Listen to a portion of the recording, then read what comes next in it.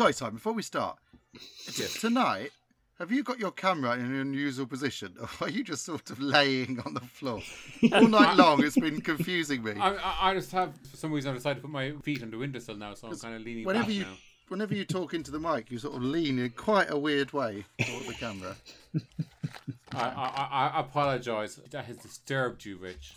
I will try to sit in a more eloquent position. Eloquent? Your speaking says 1,000 words. I use my body as a tool of speech. A lot of us have said you a tool, yeah. No, you can say it how you like. It's just weird that you've only just decided to do it after all these fucking centuries we've been doing this podcast. That is you suddenly true. went, I don't know why I'm going 90 degrees. Anyway, sorry. Because the curtain's open somewhere. I don't know. 1,000 sketches in 1,000 days. Day 671. Sketch 693. Midwifery.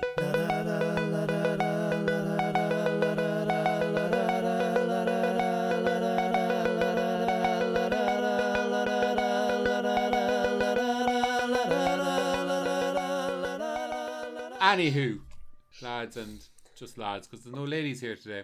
So one of the lads has to be a lady today in this sketch.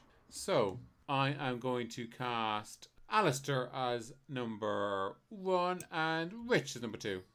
Okay. All right then. So, has anyone taken you through your birthing options yet? No, not as such. Do I have many? Well, there's a few. There's natural birth. Oh, Mother Nature's Way. Sounds lovely. You ever seen Mother Nature's Way? No. Never seen a piranha skin a lemur? Never seen a crow do over a kitten? Never seen 6 wasps gang up on a leveret? What's your point? My point is, natural birth is agony, and there's lots of blood. All right, skip that. What else? Well, you've got your water birth. Is that better? No, same, just wetter. Still, if you don't fancy that, then there's always an untimely ripping. I'm sorry? Yeah, untimely ripping. From your womb. You know, rip! Ah! Newborn. Does that hurt? Well, of course. But on the plus side, it's quicker. Plus, you get a scar. And, hey, chicks dig scars, man. I'm obviously not a man. Oh, right, suppose. So, shall we schedule it in, then? The untimely ripping? How can it be untimely if we book it? Oh, we'll do it at like 4 a.m. Really awkward. Still not untimely. Okay, fair enough. But the ripping part, that's still true. So, fancy a ripping? I guess. Great! We'll do it a week Wednesday. All right for you? No, I'm only 3 months pregnant. Oh, that's the untimely bit I never realised before. We'll see you next week then. No. All right. There's one other option. Natural birth, but private. Much, much better drugs. You won't feel a thing. I'll do that. It's very expensive. I don't care. Great. Sign here then, love.